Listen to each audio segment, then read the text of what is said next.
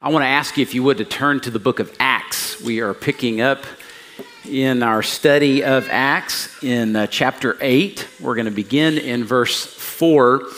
As I was preparing this week, I came across an old story that I heard years ago. Musician and author Michael Card, you might have heard of him. In the early 90s, he wrote an article, I think it's called Wounded in the House of a Friend. And he tells the story of this Maasai warrior from East Africa. His name is Joseph. And he tells a story about that guy going to a Billy Graham convention and sharing his story of conversion in some of his earliest days as a Christian, and pretty astounding. He told Billy Graham himself, he said, I was just kind of walking down a dirt road one day and I came across a traveler who was a believer. He shared the gospel with me and I received Christ right there. And then his first thought after doing that was, I'm going to return back to my village and I'm going to tell everybody in my village, because none of them had heard of Christ. He was going to share Christ with all of the people in his village. So you can understand he's very excited, goes back, and he just basically goes from hut to hut.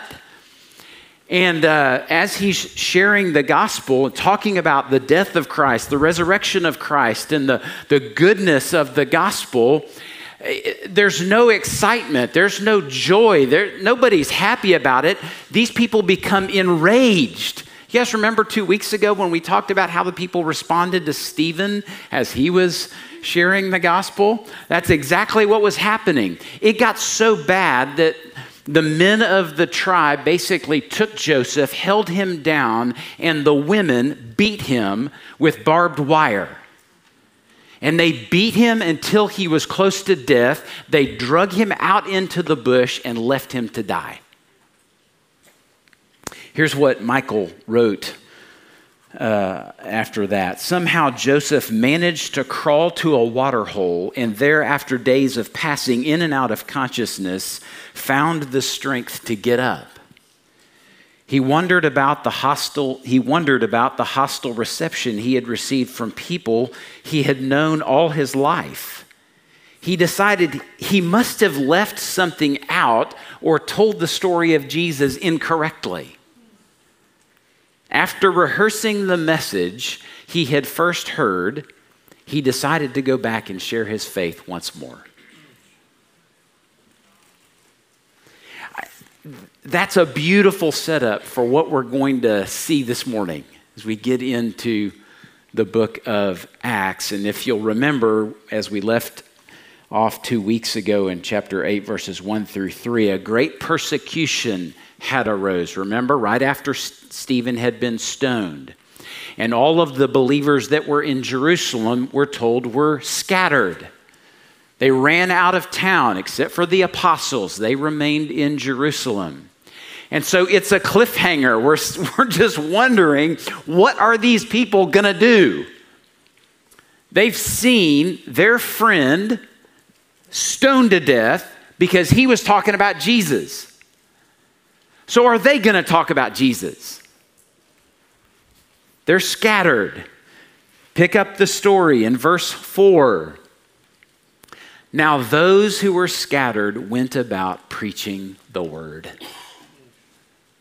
There ought to be just this grand celebration, just a relief. The story is going to continue. More people are going to hear about Jesus. So it is amazing that they did that. It's reassuring. It's inspirational. It's also a little bit convicting, isn't it? These believers were scattered, but not silenced. Praise God. I think it's helpful for us to remember that we don't know what we know if they didn't do what they did. This is how it's always worked in God's redemptive plan. And Luke seems to make a point of this progression of the gospel. 5 times we're told about gospel proclamation. Verse 4, we're told about preaching the word. Verse 5, Philip proclaimed the Christ. Verse 12, they were preaching good news about the kingdom of God in the name of Jesus Christ. Verse 25, they testified and spoke the word of the Lord. And then also in verse 25, it talks about preaching the gospel. So there are two vital aspects of God's redemptive plan as it relates to us.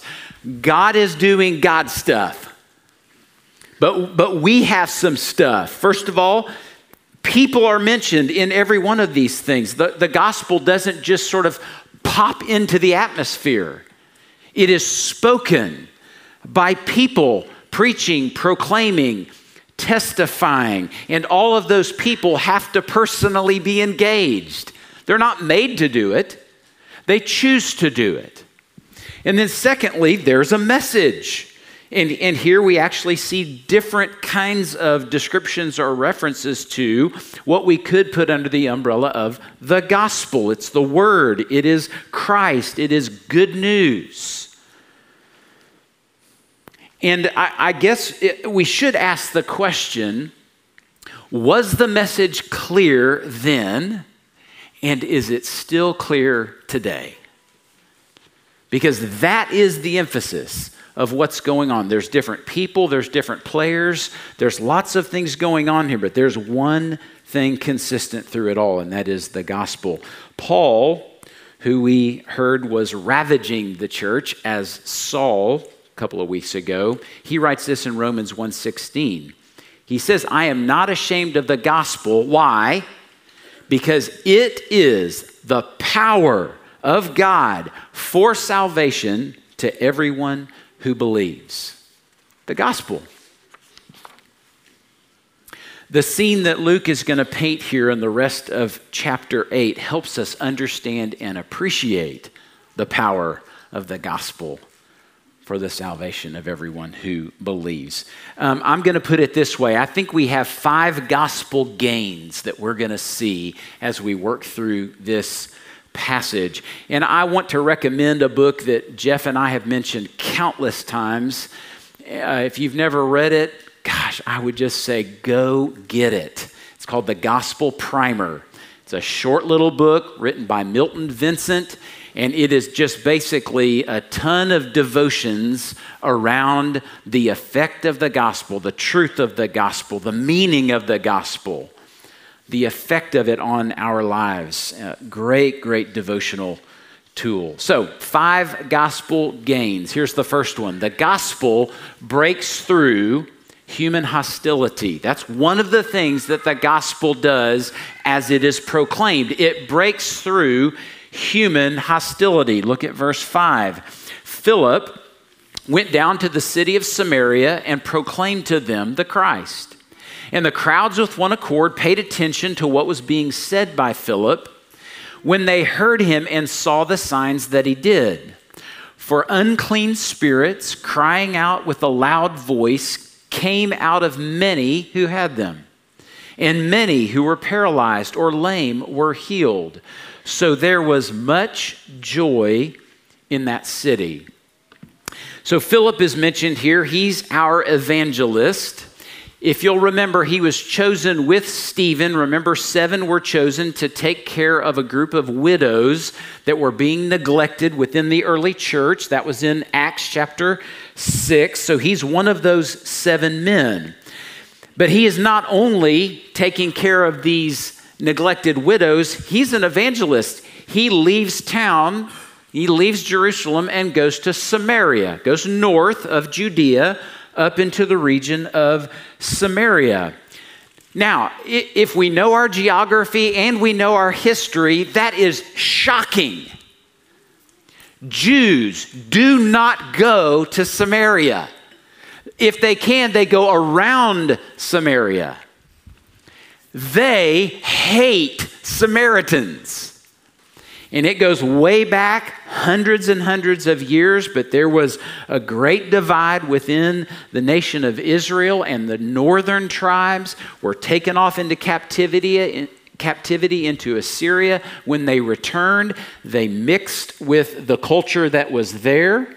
And so they were considered by the Jews half-breeds. The Samaritans actually adopted an idea that they were the genuine ones, the genuine people of God. So they didn't think any better of the Jews than the Jews thought of them. So huge divide between these two groups of people. And Philip decides to take the gospel there. He decides to tell them about Jesus. So it's shocking that he goes. It's shocking that they paid attention to him. They could have easily just stoned him because he would have been considered heretical, if you want to put it in that language. They did believe in a coming Messiah, just not a Jewish one. They figured that it was all going to revolve around them. So there is this great divide. But the gospel, as Philip understands it, compels him to go to a place of hostility. I think in his mind, he would have said, the only way this is ever going to get resolved is if both of us believe the same thing. And there were plenty of Jews that didn't believe the gospel, right? So maybe there's some of these folks in Samaria that will believe it. I guess most surprising of all is the mention of joy that was spreading throughout the city because Philip showed up, talked about Jesus, and then the power of God was displayed through his life. The gospel breaks through human hostility. A couple of questions maybe to consider as we start into this chapter. Where would it be most difficult for you to share the gospel? Are there any hostile people? You could think politics. You could think morality. You could think socioeconomic. Whatever category you want. Where would it be hard for you to go and tell them about Jesus? And then the other question that I was asking myself is, what's my JQ? My joy quotient? Do people see me, and if they were to know that I'm a Christian, go, that's the reason that he has so much joy in his life? It's because he knows Jesus, and that's what that does in a person's life. It brings joy. So just some things to consider. As a professor of mine used to say, way too convicting. Let's keep moving. The second gospel gain. The gospel outshines earthly greatness. The gospel outshines earthly greatness. Verse 9, there was a man named Simon who had previously practiced magic in the city and amazed the people of Samaria, saying that he himself was somebody great. They all paid attention to him, from the least to the greatest, saying, this man is the power of God that is called great. And they paid attention to him because for a long time he had amazed them with his magic. But when they believed Philip as he preached good news about the kingdom of God and the name of Jesus Christ, they were baptized, both men and women. Even Simon himself believed. And after being baptized, he continued with Philip. And seeing signs and great miracles performed, he was amazed. Kind of an interesting development here. So we're introduced to this guy named Simon. He lives in this city of Samaria, and it says that he practiced magic. Now, just as an aside, think about what we just read, that Philip went there and he is exorcising demons. He is healing the paralyzed, right? Lame people are getting... That's pretty spectacular, right? It might seem to some kind of magical. So what's the difference? What's the difference between what Simon was doing and what Philip was doing? Well, they were both spectacular, but one is rooted in a person, the magician, and the other is rooted in the activity of God. So in a sense, it's like, who gets the credit? That helps us understand the source or the origin of whatever it is that's taking place. I guess you could even say that Simon is a bit of an evangelist, except he's not proclaiming Christ. He's not telling people about Jesus. Who's he talking about? Himself. He's the hero. He's the Savior. These people were actually saying he was the power of God that is called great. They would have associated him in some way with the divine. And he's glad to have that, right? That makes him look great. That was the title that he took. And yet Philip is talking about something completely different. He is proclaiming Christ. Now, what is so interesting is, as Philip starts doing his thing and talking about Jesus, there is this shift by all those who are watching. They hear the message, they believe, they are baptized, and notice that their attention shifts from Simon to Philip. What do you think was happening in Simon? This is his life. He has put everything into being and doing all that he is being and doing. And now it's being taken away. I heard one pastor talk about, like, why did Simon believe, and then why does he start following Philip around? And it was kind of like, well, if you can't beat him, join him.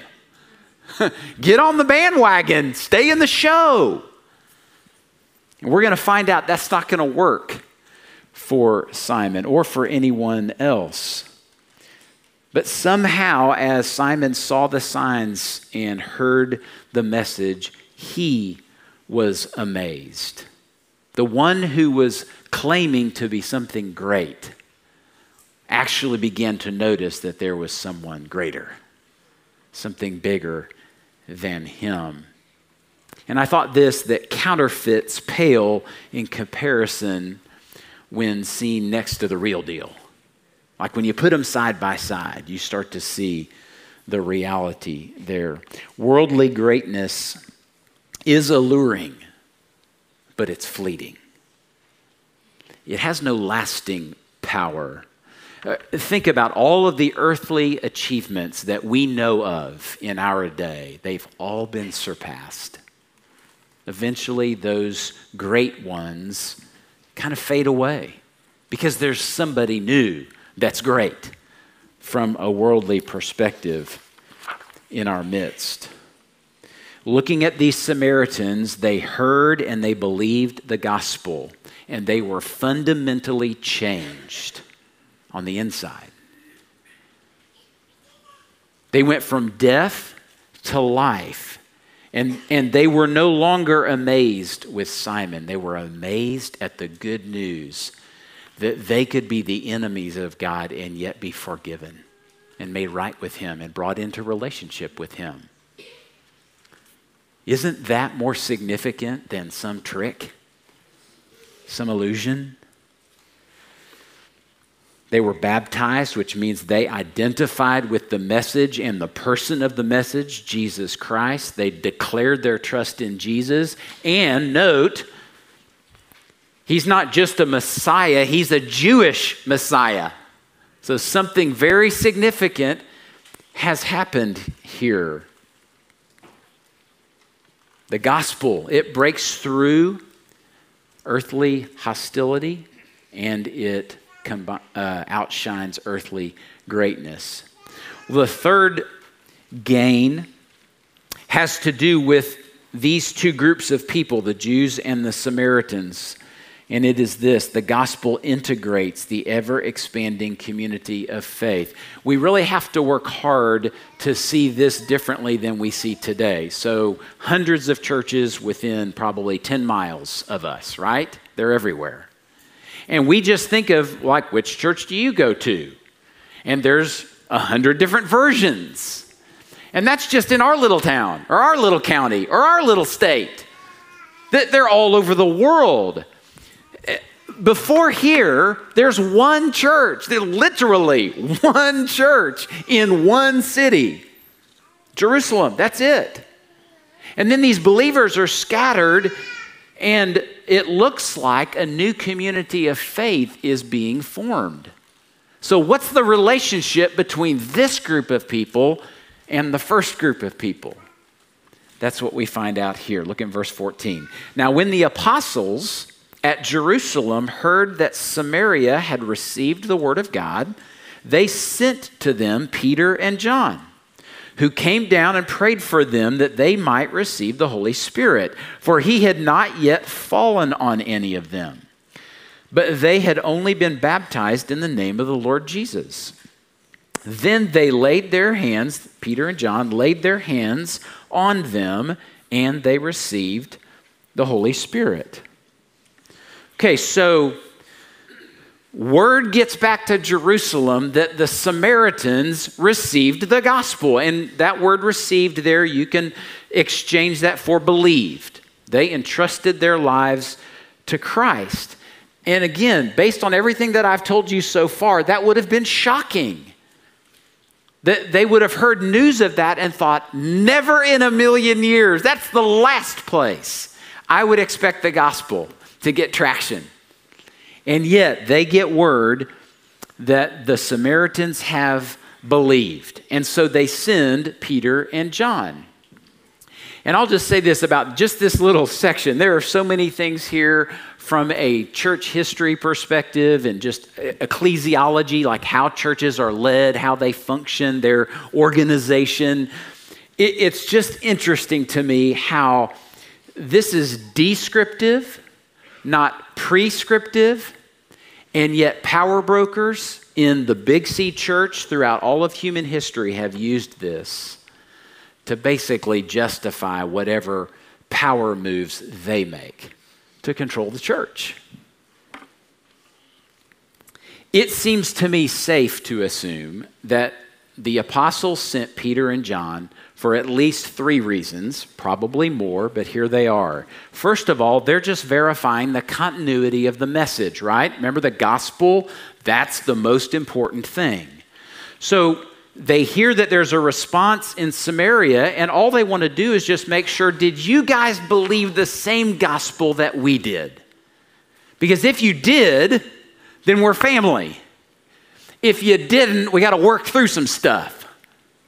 So, first thing. Second thing, I think they went to affirm the evangelistic ministry of Philip.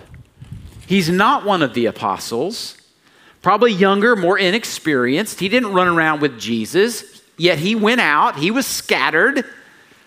And so they get to come alongside and say, hey, everything that you heard from Philip, this is the real deal. Good job, Philip. God is using you to expand his church.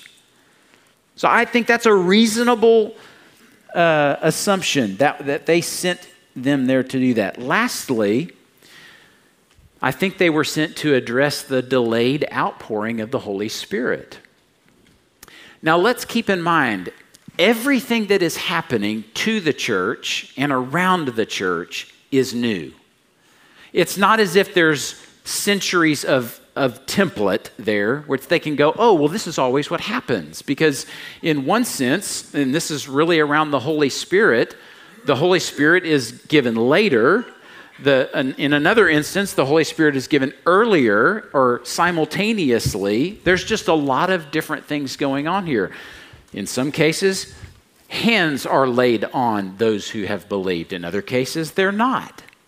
So there's a lot happening here, again, that is descriptive, not prescriptive. There doesn't seem to be any question at all about the content of what the Samaritans believed, nor that they believed it.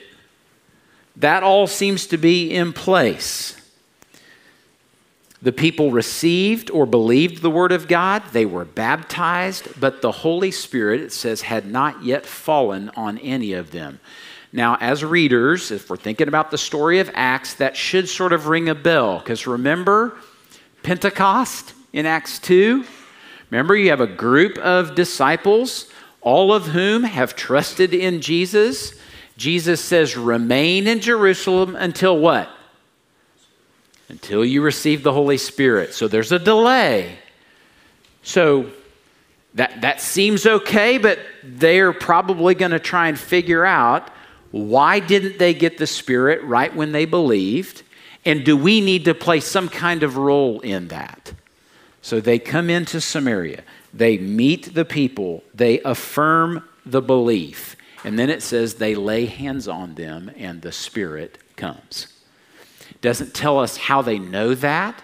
Maybe we could assume that the same manifestation of the Spirit in Acts 2 could have been here. But it really doesn't matter. According to Luke, everybody understood. They believed the right message, and they were given the same Spirit here that they were given in Jerusalem. Now let's think about that. If that is the case, then there's no difference between Judea and Samaria. Jews and Samaritans, they've all believed the same message. They are one in Christ, and the Holy Spirit is the key to their unity. So when Peter and John lay their hands or consecrate these believers and the Spirit falls, it really just serves to integrate this new community of faith with the existing community of faith. They're not doing something magical. They're simply serving in the role that they were given as apostles to lead the church and to establish the unity there. Belief in the gospel is the singular action that ushers every believer into the family of God. Jesus is the only way, according to him, the only way to come to the Father. And all who trust in him receive the Holy Spirit as a guarantee of their inheritance, not as a result of some external mechanism. Here's the pattern, Ephesians 1:13 and 14. Paul says to believers in Ephesus, in him, that is Christ, you also, when you heard the word of truth, the gospel of your salvation, and believed in him, were sealed with the promised Holy Spirit. That's the pattern. Who is the guarantee of our inheritance until we acquire possession of it to the praise of his glory. That's what we see over the course of time as church history plays its way out. Now, next in Luke's description, the story takes another kind of strange turn. We get back to Simon, and I think the gain that we get here is that the gospel exposes selfish ambition, and that's a gift. It doesn't feel great, but it is a gift. Look at verse 18. Now, when Simon saw that the Spirit was given through the laying on of the apostles' hands, he offered them money, saying, give me this power also, so that anyone on whom I lay my hands may receive the Holy Spirit. This causes a lot of questions in a lot of people's minds. Was he really a believer? What's his motive here? Does he really just want to give the Holy Spirit away? Is that really what he's interested in? Or is it something else? At the very least, we can say Simon was an opportunist. And he saw an opportunity here. And he thought, hey, I got some cash. Maybe that will get me in the club. Based on Peter's response, we find that he is way out of bounds. Look at verse 20. But Peter said to him, may your silver perish with you, because you thought you could obtain the gift of God with money. You have neither part nor lot in this matter, for your heart is not right before God. Repent, therefore, of this wickedness of yours, and pray to the Lord that if possible, the intent of your heart may be forgiven you. For I see that you are in the gall of bitterness and in the bond of iniquity. And Simon answered, pray for me to the Lord, that nothing of what you have said may come upon me. Two problems. First of all, Simon assumed that the gift of God could be bought. And it's not for sale. Never has been, never will be. It's a free gift. And then he thought that he could use this gift for his own benefit. Now, that's an interpretive choice on my part and many others. But when I see all these phrases, your heart is not right before God. He's described it to be controlled by wickedness. The intent of his heart needs to be forgiven. And he is in the gall of bitterness and the bond of iniquity. Like, none of that sounds good to me. So I'm thinking that he has misunderstood the nature of why he would be given the gift of God in the first place. And it's not a little tool that you get to use to promote yourself as you used to, Simon. But now everything is going to change. I thought of a little passage in James. I wonder if James might have said this to Simon. You desire and do not have, so you murder. You covet and cannot obtain, so you fight and quarrel. You do not have because you do not ask. You ask and do not receive because you have asked wrongly, to spend it on your passions. You adulterous people, do you not know that friendship with the world is enmity with God? Therefore, whoever wishes to be a friend of the world makes himself an enemy of God. So Peter is saying, Simon, you would rather be a friend with the world and dink around with the trinkets of this world than to be in relationship with the living God, to be forgiven and made right, full of joy. That's the exchange that you're making. So what do you want? That's the option that he's been given. And it is odd to me. Peter says, you need to repent and ask the Lord to forgive you. And what does he do? Peter, you pray for me. Now, there's nothing wrong with asking someone to pray for you, but why doesn't he just get right to it? He's confronted. So there's a lot of questions here about Simon, and there's no need to try and determine what happened to him. He is considered the father of heretics, by the way, just in church tradition. But he hears the goodness in the confrontation of the gospel. It just shows him that his ambition is for earthly things instead of those things that are eternal. He has a sense of entitlement instead of a sense of indebtedness. Paul says that we are debtors, not to the flesh, but to live by the Spirit, because he has been so kind to us. Well, this seems to kind of wrap up. We have a conclusion of sorts, but the story continues. Look in verse 25. Now, when they, that is Peter and John, had testified and spoken the word of the Lord, they returned to Jerusalem, preaching the gospel to many villages of the Samaritans. So this new community of faith apparently is established in whichever Samaritan city they're in, and then it just begins to spread right there. It's scattering. And that's the fifth gospel gain. The gospel always has another place to go. And it always will until Jesus returns. And so you and I, we've said this dozens of times, but we are gospel couriers. We have heard, we have believed, we have been baptized, we have the indwelling Holy Spirit in us, and so we take the message of Christ everywhere we go, and there's always another place to go. Whether it's across the street or around the world, that is what we're here for. That is mission one.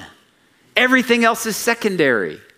And so what we're always doing is just saying, okay, Lord, where next? Who next? And I'm not trying to talk somebody into something.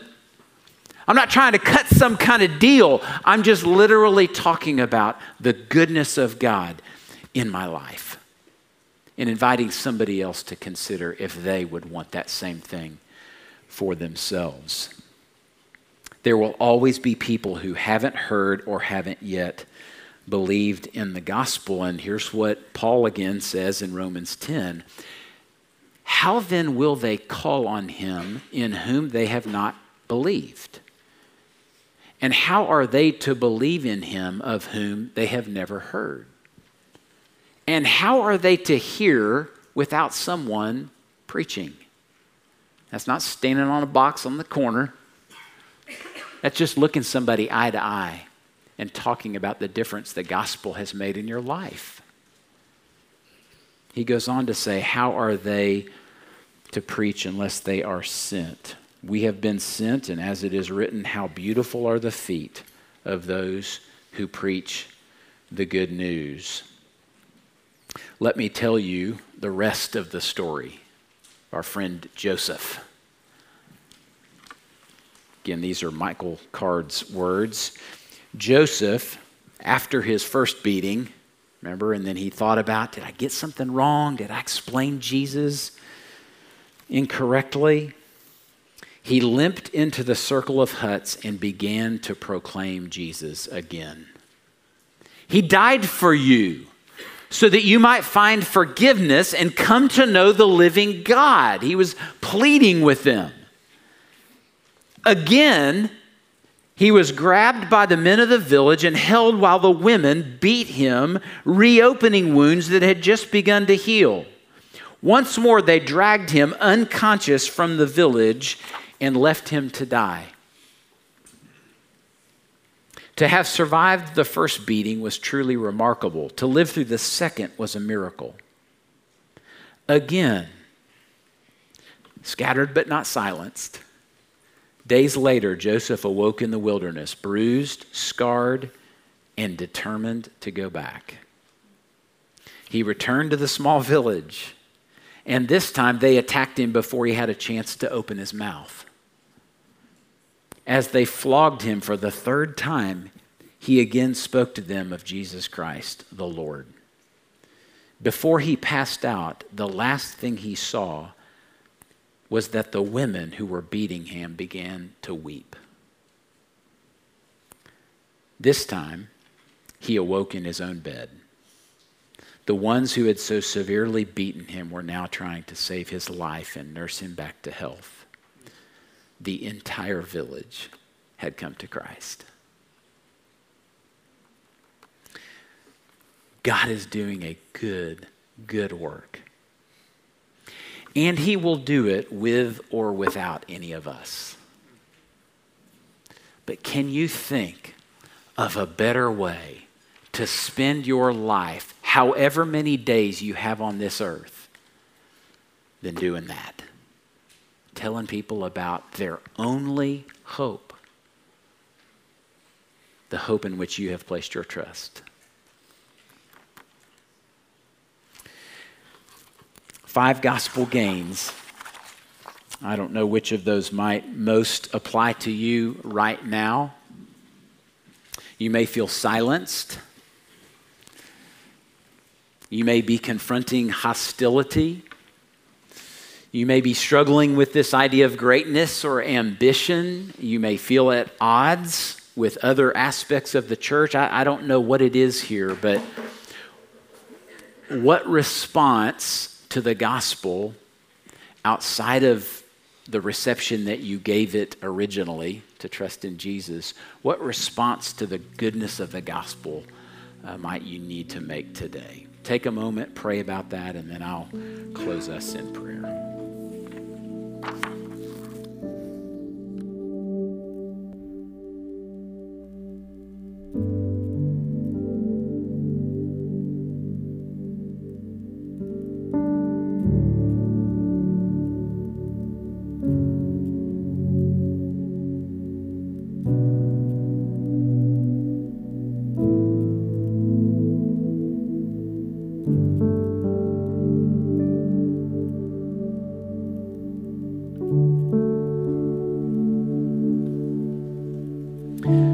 Stand with me and let me pray for us.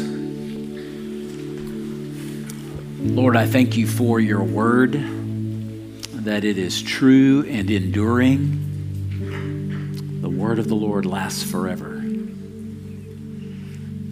Lord, would you use your word to teach us, encourage us, correct us, train us.